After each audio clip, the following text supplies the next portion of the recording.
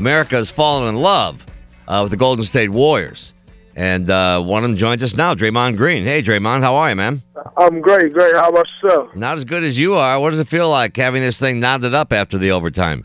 Oh, man, it's great. We feel like we let one slip away in Game 3, where they came here and, took the game. But we also feel like we got one yesterday where we didn't play very well, and we were able to come out with the win. So, it's good to be tied up 2-2. We, would have much rather been 3-1, but at the end of the day, they came here, did what they wanted to do, which is come and steal one game, and we did it there. So now we got to go on the road in Game 5 and see if we can carry that momentum over from Game 4. Draymond, the first time we talked to you was last season at Michigan State, and your coach, Tom Izzo, said this is one of the great leaders I've ever had in the history of this program.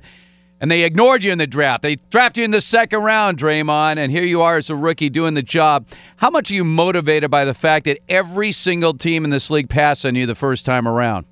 Oh, definitely motivated, because at the end of the day, I know what I'm capable of, and you want to get out there and show that and, show them why they made the mistake on passing. And at the end of the day, it's not the first guy it happens to. It happens every year where guys are slept on, but, you just want to get out there and show, the value that you can bring to a team, the good things that you can do for a team, and maybe they shouldn't have passed you. But at the end of the day, I don't really worry about that. At the time, it was motivation, and it had you hot and just ready to go. But now I'm just settled in, just trying to do what I can do for the team that I'm on, not worried about who passed me or what pick I was taking. At the end of the day, none of that matters anymore. This is sort of we're talking Draymond Green from the Golden State Warriors.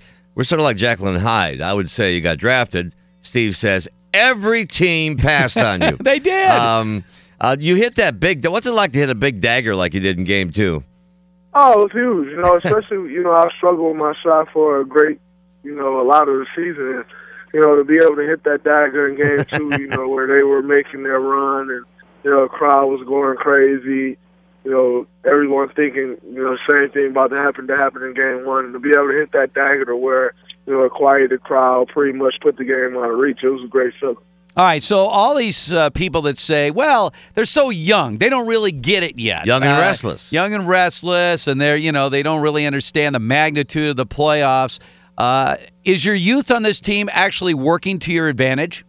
I think it is working to our advantage. At the end of the day, we're going out there and just playing, not worried about, they're saying this or, they think that. We're just going out there and playing basketball, and I think that's working, definitely working out to our advantage and, with guys.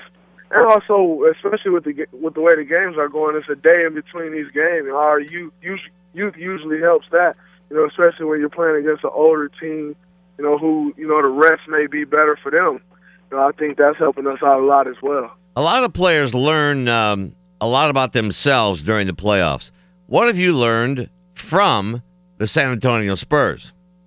Oh, you learn a lot from that team. The way they keep their composure in tough situations. You can tell why they are champions. They never panic. No matter what the situation is, they never panic. They never start rushing. They just stick to their game plan. And, just like in Game 1, they eventually were able to go on a run, which won them the game. But it's never like, you just get guys out there panicking, trying to make something happen on their own without, the other guys on the floor. They always just stay within their system, stay within what they got going on, and it works out for them. That's why they win games. Draymond Green joining us from the Golden State Warriors. All right, rookie season, so you weren't there last year, but when you came to the Warriors, what was it about Mark Jackson that made him the right fit for this team? You played for a legend like Tom Izzo. What kind of qualities did Mark Jackson bring that impressed you immediately? Just the type of guy he is. Coach is a great guy, a family guy, and, he's really, really helped the camaraderie on this team. Guys are so close. And, when you got a coach like that who's close with everybody, it only helps him, make us guys as players want to be even closer and closer. Just his presence alone has just helped this team out. And, of course, with him, playing this game for 17 years, he's only been out the game now as a player for 9 or 10 years. So he still understands. I think you always hear that term, hey, right. This guy's he's a player's coach. This guy's a player's coach. and I think it's overused sometimes, but I think Coach Jackson is that true definition of what a player's coach is. You know, he's never complaining about shots. He's never complaining about this.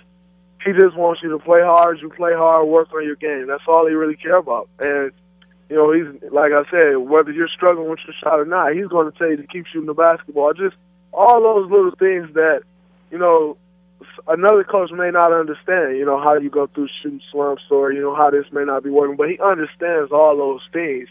And, you know, I think he has the perfect mix of understanding it from a coaching standpoint and understanding it from a player standpoint, and he do a great job of combining the two. Hey, Draymond, how has your role changed since the playoffs began? I mean, it's changed a lot, you know, playing more minutes, especially with David Lee going down. Right. You know, being able to stretch the defense a little bit, and also, you know, when guys are like Travis Steph, you know, having to step in that middle and, you know, get the ball and make a play out of it. You know, that was one of the huge things that David Lee did for us. And, you know, I wanted to be one of the guys that try to step up in that role and, you know, just try to do some of those things. So the role has definitely changed a lot, but that also comes with playing more minutes. I don't think anyone, if you're playing, you know, 10 or 12 minutes a game and then you end up playing 39, 35, your role isn't going to stay the same. You're going to have to do a little bit more. You want to know something about your coach you probably don't know? What's that? You're too young to remember me, but I used to do the NBA all the time, and I would call Mark Jackson at home before cell phones, and he would pick the phone up before the first ring was in, no matter what time of day it was. But ring, hello. And I'd say to him, are you waiting for a call, or what's it? No, just sitting around. So, Mark, ring, hello. I always thought that was kind of weird. I like Mark. Before cell phones, with no identity, or you don't know who it is. Just know where. Here's what the phone answerer said about you guys yesterday. I've been talking about this group all year long, and I'm just so glad that a national TV audience had an opportunity to see exactly what's been taking place in this area. Like I said, this is the greatest group of guys that I've been around. A bunch of warriors, no pun intended. I'm just wondering, Draymond, with all this hype from your coach and your success in the playoffs and your increased minutes, if you're looking to upgrade your apartment. That's what I want to know. No, I'm going to keep the same one. What else? I'm going to definitely keep the same one. Yeah, what else do you need? A flat screen and an Xbox, right? Yeah, that's pretty much it. I'm all right. Man. When you started this series, we're almost done here. We'll let you go, and thanks for calling. Were you guys, and this is don't get me wrong, were you afraid a little bit about playing San Antonio because they always kind of come under the radar, but they're so good in terms of just regular basketball. I mean, they don't make many mistakes. Absolutely not. There's nothing to be afraid of. You know, at the end of the day, they play this game just like we do. But you know, we played those guys three times this year. We split 2-2. You know, we had a chance to win there without Steph playing. You know, I think it came down to the last couple possessions. You know, so we felt like we stacked up very well against the team. You know, of course, the playoff experience and all those things are going to make a bit of a difference, but we felt like we stacked up well. And, you know, nobody necessarily came out worrying about, you know, hey, we're playing San Antonio Spurs. They got to experience this. They got to experience that. We got youth, you know, so let's see what we can do with our youth against their experience. And so, you know, no one was afraid. You know, you always have your questions about going into a series just like they had questions about us. Yeah. You know, but at the end of the day, you know, this is what we do, you know, and we feel, you know, confident enough in our team to where, you know, we feel like we can stack up with anyone. Okay. And that's the attitude we came in with, and that's still our attitude today.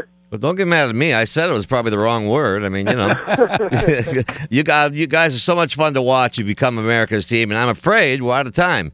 Draymond, good luck in Game 5, all right? All right, thanks a lot. Thanks for having me. There he goes on the Progressive Insurance Celebrity Hotline.